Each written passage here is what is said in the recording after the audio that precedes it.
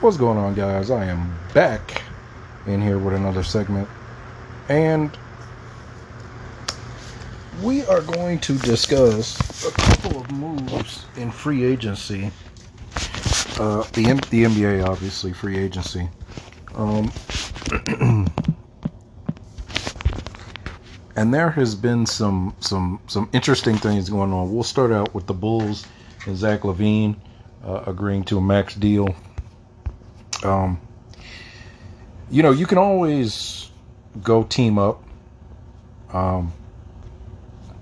with someone, but I guess maybe Zach LaVine took a look out there and then decided that, excuse me, Chicago was his best move. And I agree with the move. I do. I do think. I don't know that they beat Milwaukee, but maybe.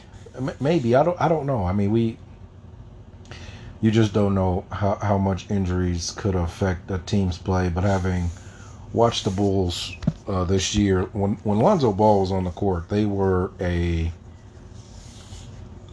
I might even say borderline top 5 team. With Vucevic being a threat from inside and out, LaVine on the outside, DeRozan in the regular season was a big threat. And then Lonzo, Caruso were locking people up along with shooting threes. You had enough bench depth. Maybe they could have gave Milwaukee a run, but I think at the end, Giannis probably still would have been too much for him. But it's a good move for Chicago. They needed to do this. This was needed. I don't know, like I said, that there was another move. But 5 years, $215 million max deal. Player option in that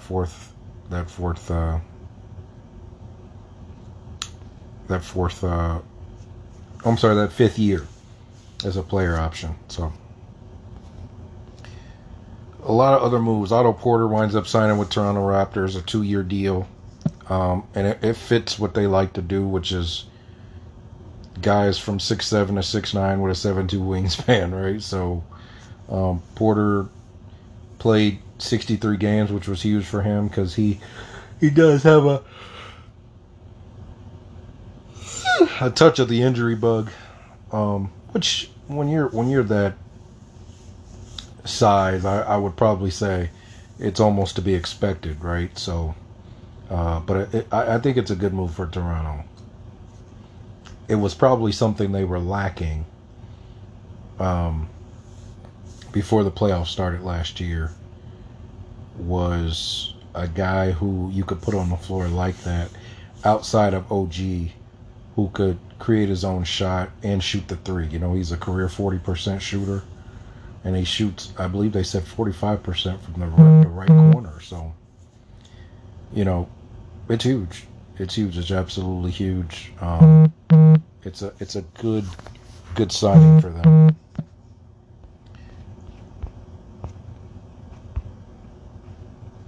Josef Nurkic stays in Portland 4 years, $70 million. Nurkic, he's one of those players who his value to Portland is probably higher than his value would be anywhere else.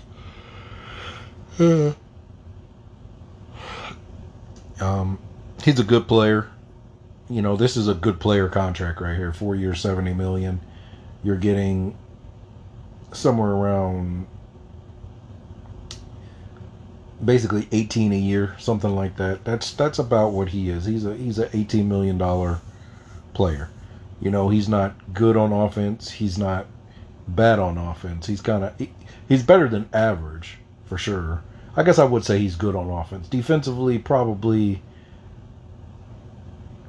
average to slightly above average defensively, right? So that would be the markings of a good player. That you're not great at anything, but you're good at everything. That's probably what I'd say Nurkic is, right? So it makes sense. John Wall agrees to deal with the Clippers, 2 years, $13 million.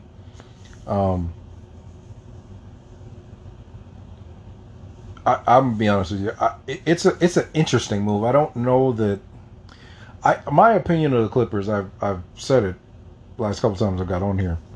Um, I think they're the only team who can beat Golden State in the West anyway. Before the John Wall signing, I have to see it. Can he stay healthy? Who's going to be his running mates? Are they going to trade? Are they going to, we don't know if they're done making moves.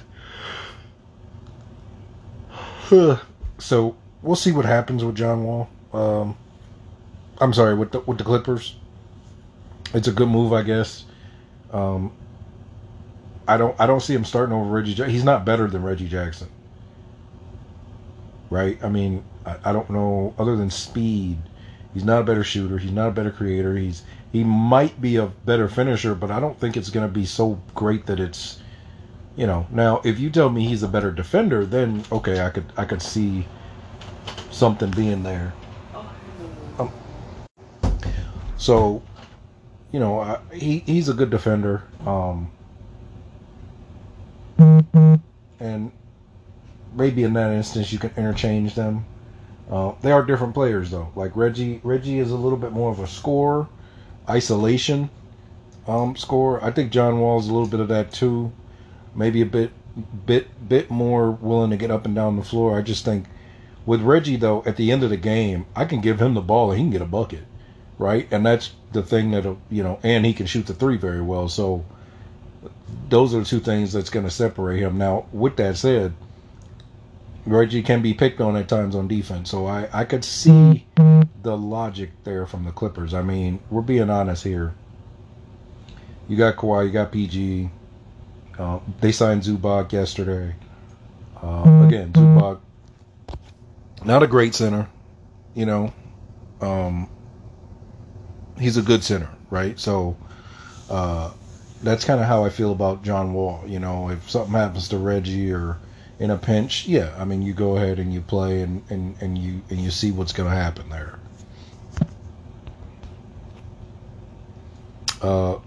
The Atlanta Hawks, they said they weren't done making moves. They were right.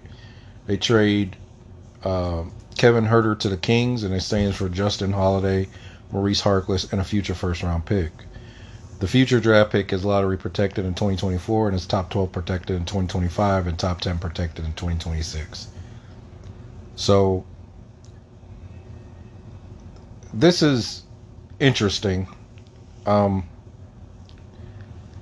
I don't think Justin Holiday is better than Kevin Huerter, but I guess their thinking is he's going to be a free agent or somebody's going to have to extend him, and they didn't want that to be them. So you go ahead, you get a guy who can shoot, he can defend a little bit, basically a 3-and-D guy in its purest form. Kevin Huerter is a little bit more than that. I think he can create his own shot. He still has a ton of upside because he's young, right? 23, 24 years old. You know what? Is he, though? I remember, because he came out of Maryland. So maybe he's a little older than I think he is. No, he's 23. I was right.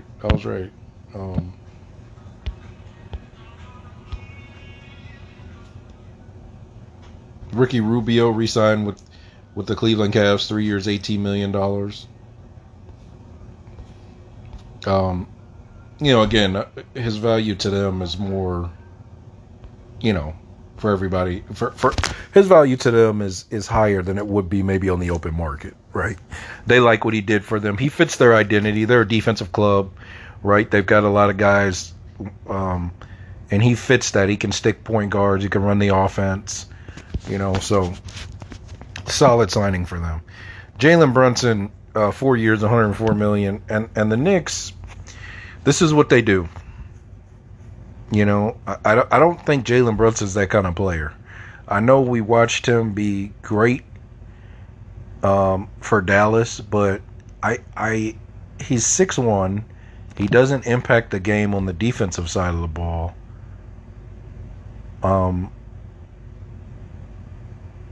This is a typical Knicks move. And just sometimes they just sign people just to sign people. Now, I'm not saying they didn't have a need at point guard. They did, but I'm not giving Jalen Brunson $104 million. I can't do that because he's not an $100 million player. He's just not. You know, you can't impact the game defensively. He's a good shooter, right? Is he a great facilitator? I don't know about that. You know, we'll find out. You know, the Knicks have some decent pieces for sure on offense, but defensively, he's always going to be a liability. He's always going to get attacked.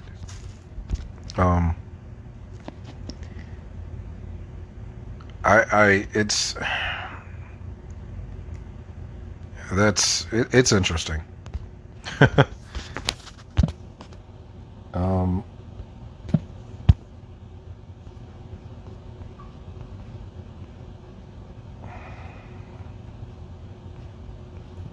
Derrick Jones Jr. for the Bulls, he stays 2 years, $6.6 million. Player option in the second year.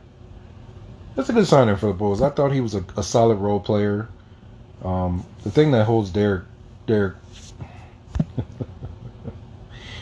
Jones back is he's an athlete, but he's short.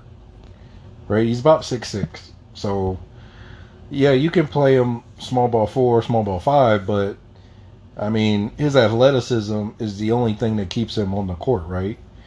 He's a solid defender, not great. He's an okay shooter, not solid. Like so, you know. Again, for them, he played a role. He did that well, and it's a good signing for them. Kevon Looney, returned to the Warriors, 3 years, $25 million, and congratulations to him. He had an outstanding postseason, and he's a guy who has overcome a ton, and you know he's been great.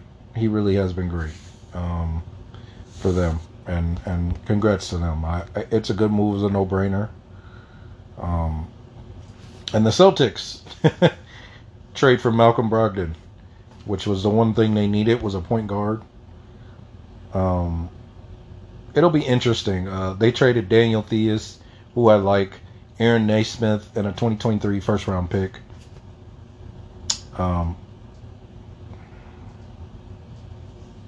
It would have been interesting to see if he was on this team. What would have happened?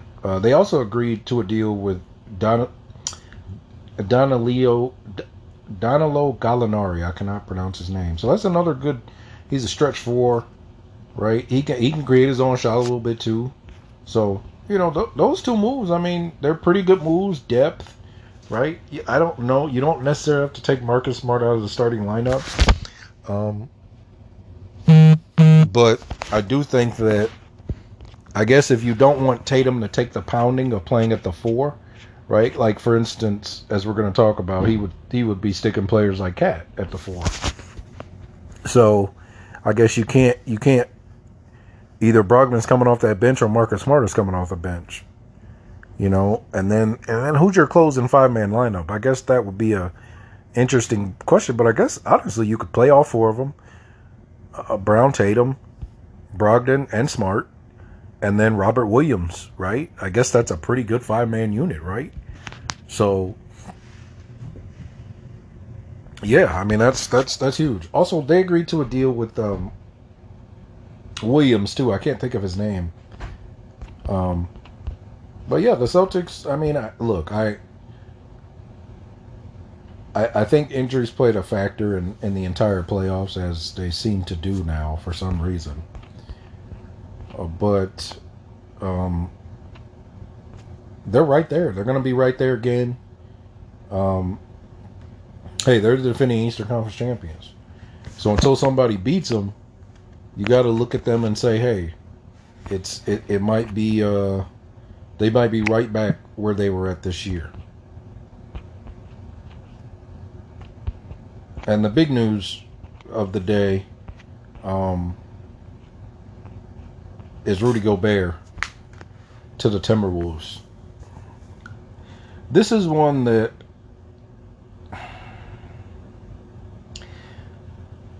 I'm just not sure about this move. This move, I don't quite see it. you know, it feels like the Timberwolves are zigging when everybody else is zagging, right? Where they're saying, let's double up and let's go after a guy who much maligned, Rudy Gobert, but in the playoffs, he has been getting played off the floor the last two postseasons. That's why I'm confused at this move, because in the regular season, I can see you saying he's going to have a huge impact. You know, we've got D'Angelo Russell, who's not exactly a great defensive player. Cat is not a great defensive player. You traded away a couple of good defensive players, like Patrick Beverley. That's what I can't quite understand because let's say you had Rudy Gobert against Memphis. Do you win?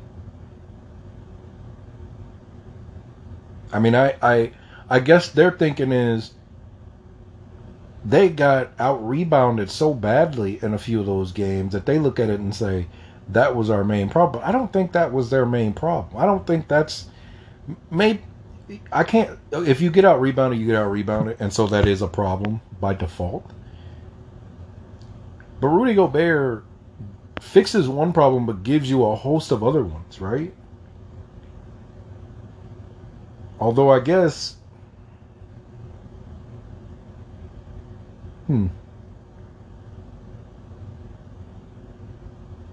Now I'm kind of in real time thinking about this, and I'm thinking to myself, on offense, I can see what they see. If D'Angelo Russell runs the pick and roll with Rudy Gobert, Cat is going to be way out at the top of the key somewhere, right? Or on the hash. You have to guard him. Then you have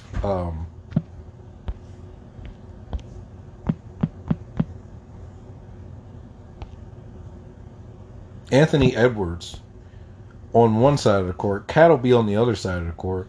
You got some kind of corner shooter in the corner. And then the defense is going to have to react to Rudy Gobert, right? Because once he runs that pick and roll, he's automatically going to roll. Everything opens up. And if D'Angelo can see it, there's going to be assists to be had all over the place.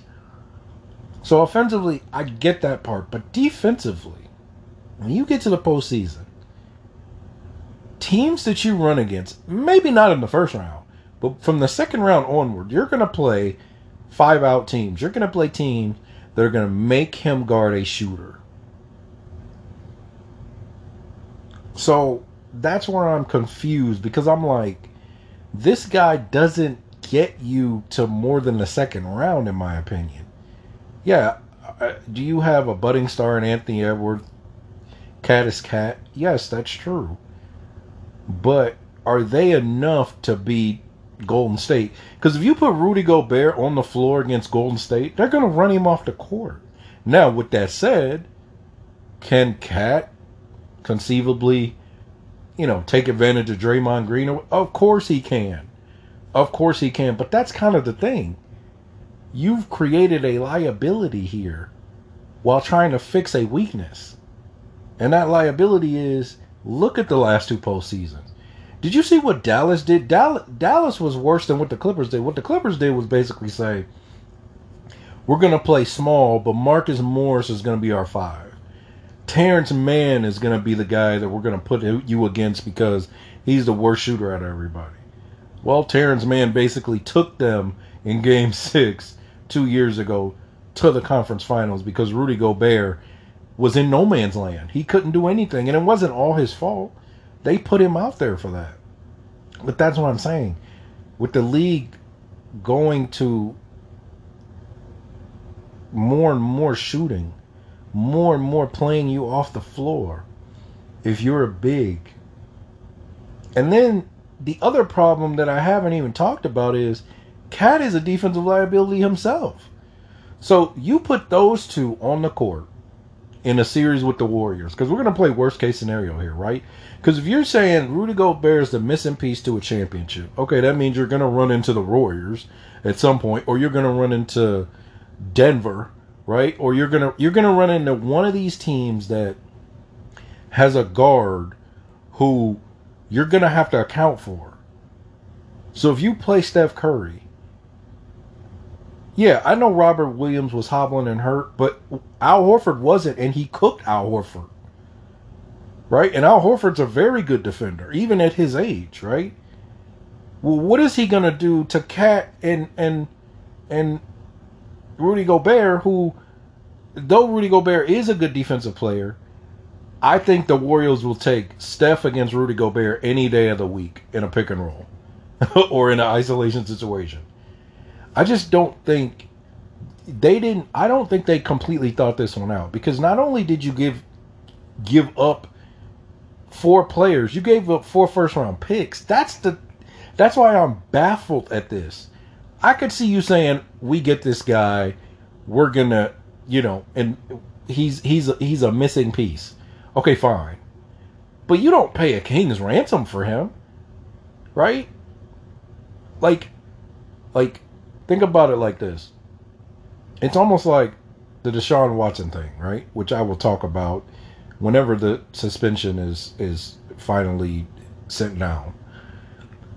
Because the Browns gave Deshaun Watson $230 million guaranteed, it indirectly affects the rest of the market. The Browns weren't thinking about that when they made that move. They weren't saying, well, this is going to, affect every other QB trying to get an extension.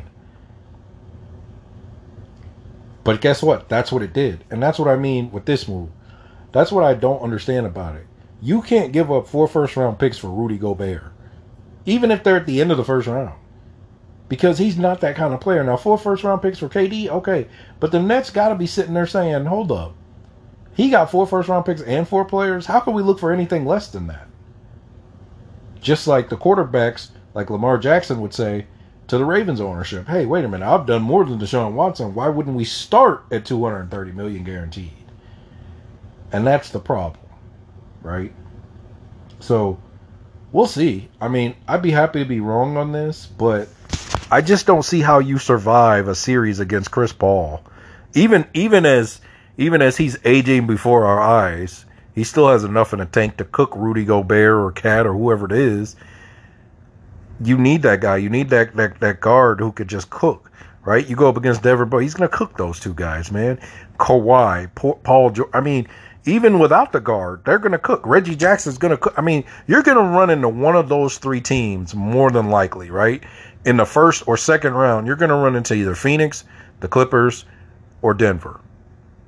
Maybe even Portland, right? Who have 2 guards, Anthony Simons and Dame Lillard, right? And you mean to tell me that this guy is going to be the reason you beat them? I don't think that. I do not see that, because I've seen 2 postseasons in a row where Dallas was worse. I never even got into it because Dallas said, we're going to put 5 smalls on the floor. Ran them off the court, completely off the court. Of course, now this sets up Donovan Mitchell being traded. Where would he possibly go? I don't know. Maybe he would be in a trade for Brooklyn. But to me, if I'm Utah, would you settle for anything less? I mean, you got 4 first-round picks for Rudy Gobert. What could you get for Donovan Mitchell? Right? If I'm a team like Charlotte, if I'm a pseudo contender, right? Atlanta, that's not really there, but they're gonna be in the playoff. That kind of team where they're like, okay, a first round win is your ceiling, right? Or Philadelphia, right? Where they're trying to unload them, but they're trying to get a lot too, right? What would you give for Donovan Mitchell? Now, for me personally, Donovan Mitchell, good player. I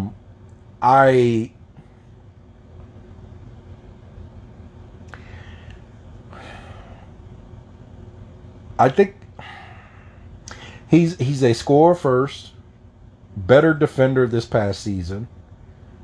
I don't know that he can be I don't know. I mean, I guess it would depend on who you paired him with. Because he's not this guy. He's not like, okay, KD goes to your team, you're instant contenders.